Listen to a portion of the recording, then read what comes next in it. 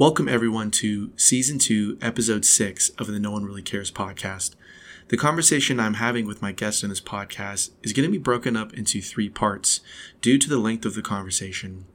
We will be covering some heavy topics in this conversation where my guest outlines a situation where she felt she was in danger. So I'm giving my listeners a heads up in advance. At the end of the episode, in the outro, I will be highlighting resources for others if they're in a situation like this. So without further ado, here we go. With the spice in it. There it is. Really? Okay. He wants a response. He wants a reaction. No one really cares. No one really cares. No one really cares. No one cares. No one cares. Nobody cares. No, you? No. No one. No one actually cares. Nobody. None. No one. Welcome back, everyone, to No One Really Cares. My name is No One Really Cares, and we're here with... I'm going to go by Emily Doe, but no one really cares about me either, so we have that in common. Great. I'm glad you're getting it. I'm glad you're feeling the vibes of the brand and everything. And Emily Doe, even though that's not your real name, you actually came prepared with a whole lot that you wanted to say. So I'm going to let you kick it off because I love the enthusiasm that you were messaging me with, and you have a lot that's on your chest. So I'm just going to give the floor to you and see what you got. Yeah, sure. It's really interesting the timing with which we talked about chatting on this podcast because something happened to me a long time ago, like a year and a half ago. And it never really struck me as a big deal, but just recently I started thinking, something's not quite right about that, and I don't really know what to do about it now that it's been so much time. And also I don't really know what happened, which I'll go into that. But then you said, hey, I got this anonymous podcast. You want to talk on it? I was like, oh yeah, I got something I want to talk about anonymously. That's cool.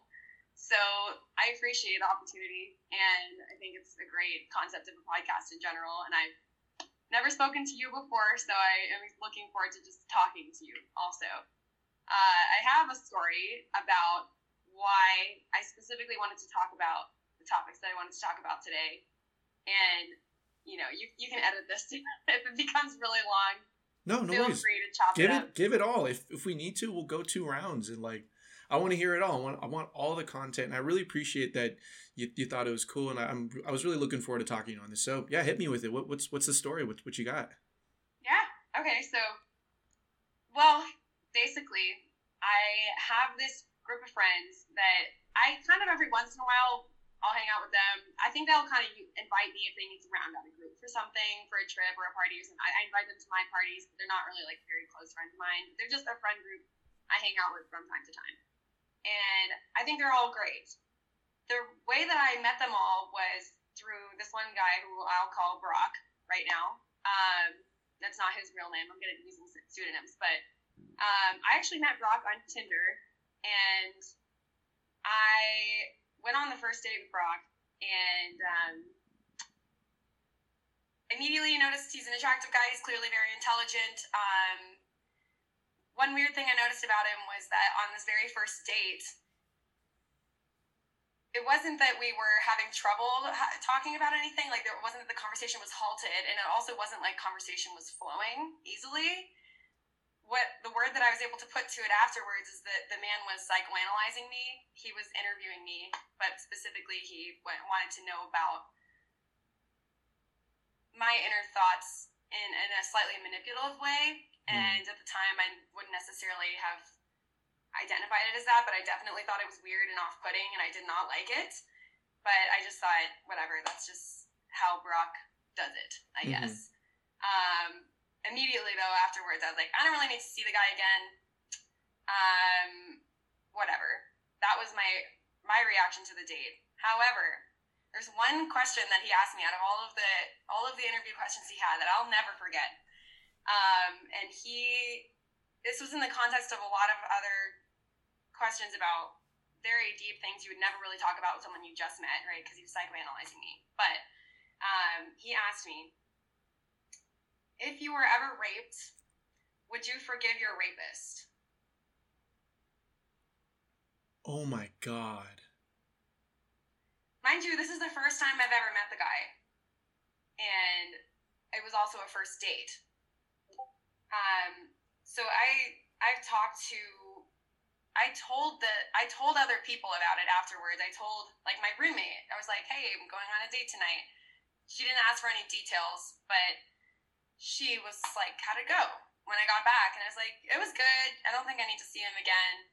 And then she asked me, tell me more. And I told her that. And she was like, you should have been running. You should have been running. You should not have been sitting there with him because I didn't know where you were, who you were with. And for all you know, he could have been asking, if I rape you later tonight, are you going to forgive me? Yeah. Oh my goodness. Yeah. So I found it a little off-putting, but I really didn't think much about it. I thought, this is just a very intellectual person. I think he just is curious. I definitely am the type to give the benefit of the doubt and to assume like everyone has their best intentions. But he did ask me on a second date, and I did say yes because that's just my policy. And after that one, we both agreed not really interested in each other romantically.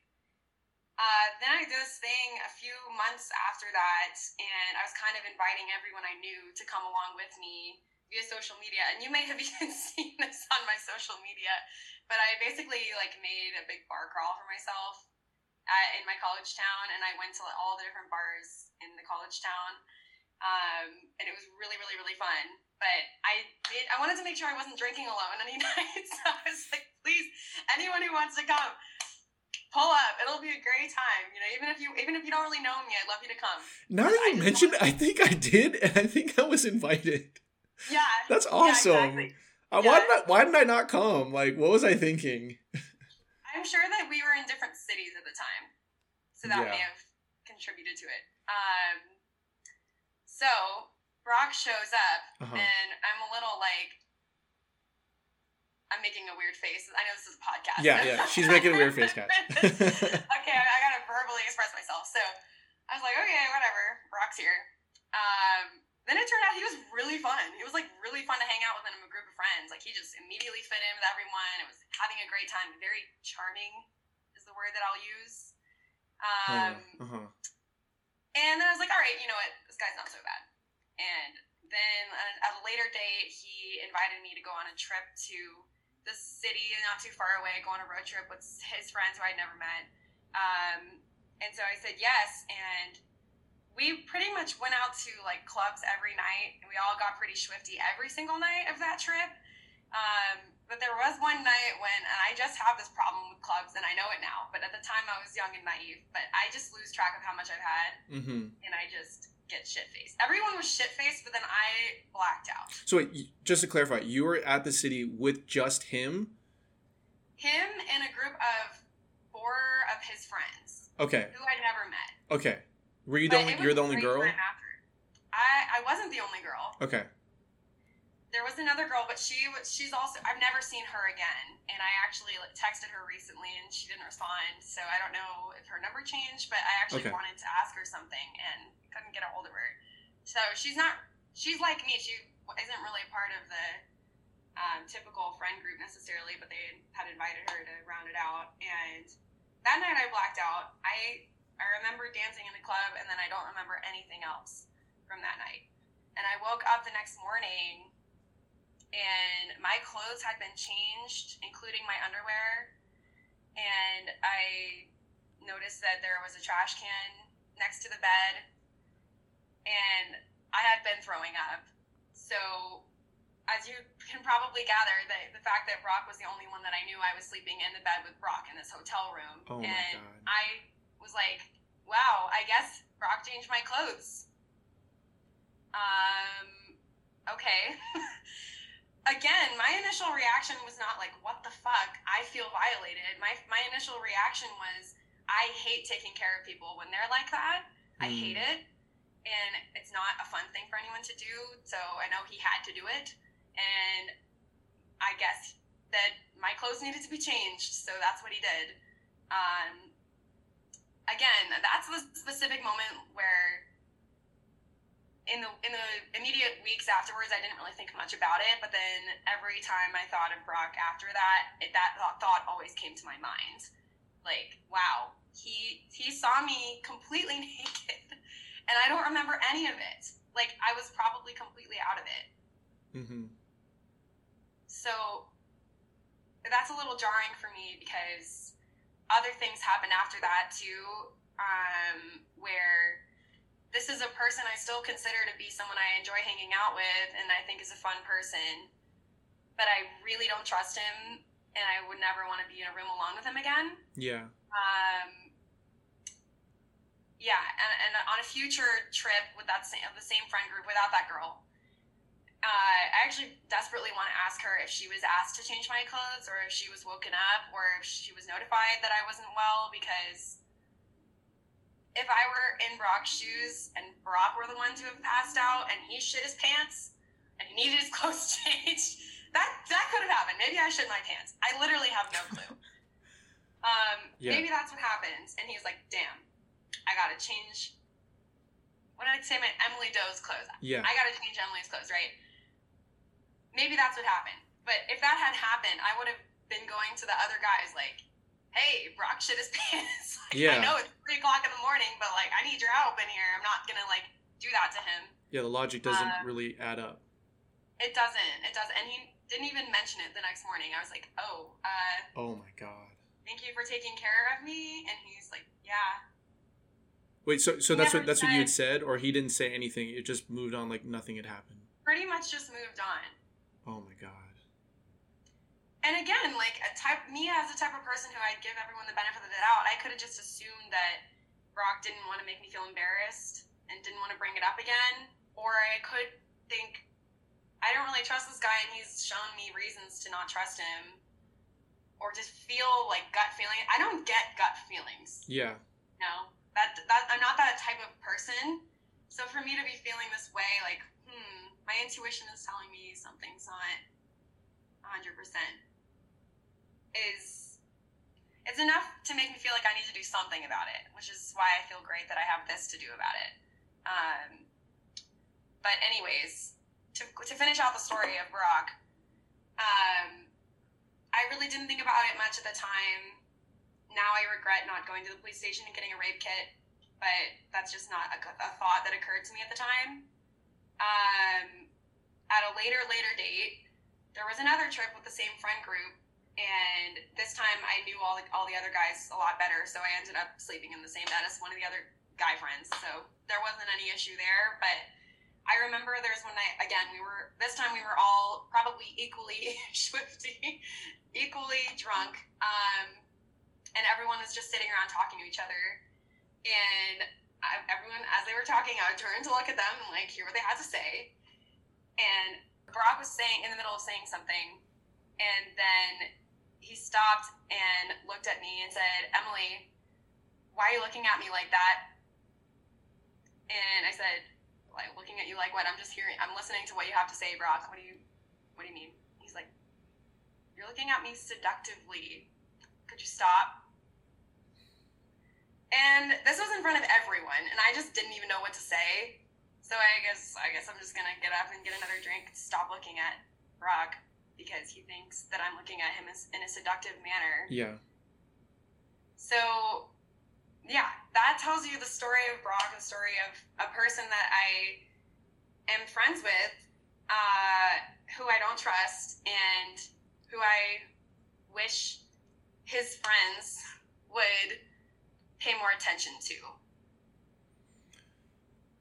So there's a lot to unpack here. And first off, I want to thank you for your showing an immense amount of courage, vulnerability, and strength to put this out there, to come to terms with something that could have been, I don't want to say it for you, but sounds traumatic, as well as something that I think you're doing to try and make the world better by sharing your experiences.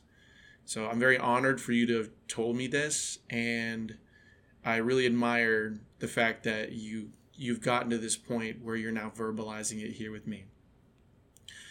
So to the point you were trying to talk about with the solution or the fact that men need to be holding their friends accountable. Let's end with that, right? I want to like reverse back, and I want to really just like unpack how all of this has made you feel, how all of this has... I really want to unpack the aspect of him being someone that you at one point were scared of, then became like let me give him the benefit of the doubt, and then became like oh no, like who is he? The like two sides of who he is, either the public versus private. So I want to start with like, and I'm going to try and navigate this as best as I can. What was it like for you experiencing someone who is clearly showing two different sides? And how did you navigate going around with him socially versus like privately? Because you were around him in non-social situations. Let's start there. Yeah, that's a good question.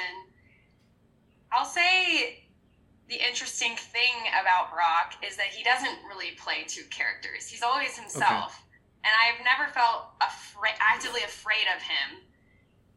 But there's a weird feeling that I get whenever I'm around him that I'm not entirely sure how he feels about me. So I think most friendly people will try to let you know, like, hey, you're good around me, right? Like, you can feel comfortable and let your hair down and just be yourself around me. Or someone's more closed off and you can tell, okay, we're a little more closed off together. That's fine. But with Brock, he's always the same, but I just always feel like there's a look in his eye or something that tells me that I'm not sure if he hates me or if he likes to have me around. And that's a really strange thing to explain, because I think you and I are both outgoing and friendly people from what I can we are. And so we never put out that vibe because that vibe isn't there with us, but that vibe is there with some people. And it's weird for me to get that vibe so clearly, because many times in my life people have come back later on and been like, dude, I hated you at first. You were obnoxious as hell. And I'm like, I was obnoxious as hell. So I understand why you I get the same thing all the time. Right? Exactly. That's just like our personality, you know. I've got loud voices, got a lot to say, very gregarious, which can split people. So I get that a lot. Some of my best friends are like, dude, you annoyed the shit out of me in the beginning, but now we're buds. With Brock, I don't really get that. With Brock, I always don't know where I stand with him. Okay. And like I mentioned, as far as describing Brock's personality, very intellectual, very into psychology and psychiatry. He has been doing grad school in psychology, not because he wants to be a therapist, but because he wants to be a lecturer, I believe. And so he is an extremely intellectual person, and that's the type of stuff he likes to talk about in a group of friends, which I love to talk about that kind of stuff too. That part of him never really turns off. He can also like let loose and just be like silly and funny, but the intellectual part definitely comes out very often. He is great at asking like pinpointing questions, and he's a fun person to be around. You know, there's never a moment of silence with him or never an awkwardness, because he is always in control of the situation. Like, he's always in control of the conversation. So you never feel like, oh no, I was supposed to say something and then I didn't, and now it's awkward. He's always got something to say. He's always got something to say. And the number one word I would use to describe him is charming. And do you know why I'm using that word? That's actually terrifying, because I think I know why you're using that word. Yeah. That's a word that I think is not necessarily primarily used, but oftentimes used in reference to psychopaths. Yeah, that's exactly what I was thinking. Thank you guys for listening to part 1 of this 3-part podcast on Emily Doe and her story. April is Sexual Assault Awareness Month, so here are 2 resources with more details on sexual assault awareness. RAINN.org, that is RAINN.org, the nation's largest anti-sexual violence organization, and NSVRC.org, the National Sexual Violence Resource Center. Please visit those websites for more details on sexual assault awareness. And please stay safe. Thank you.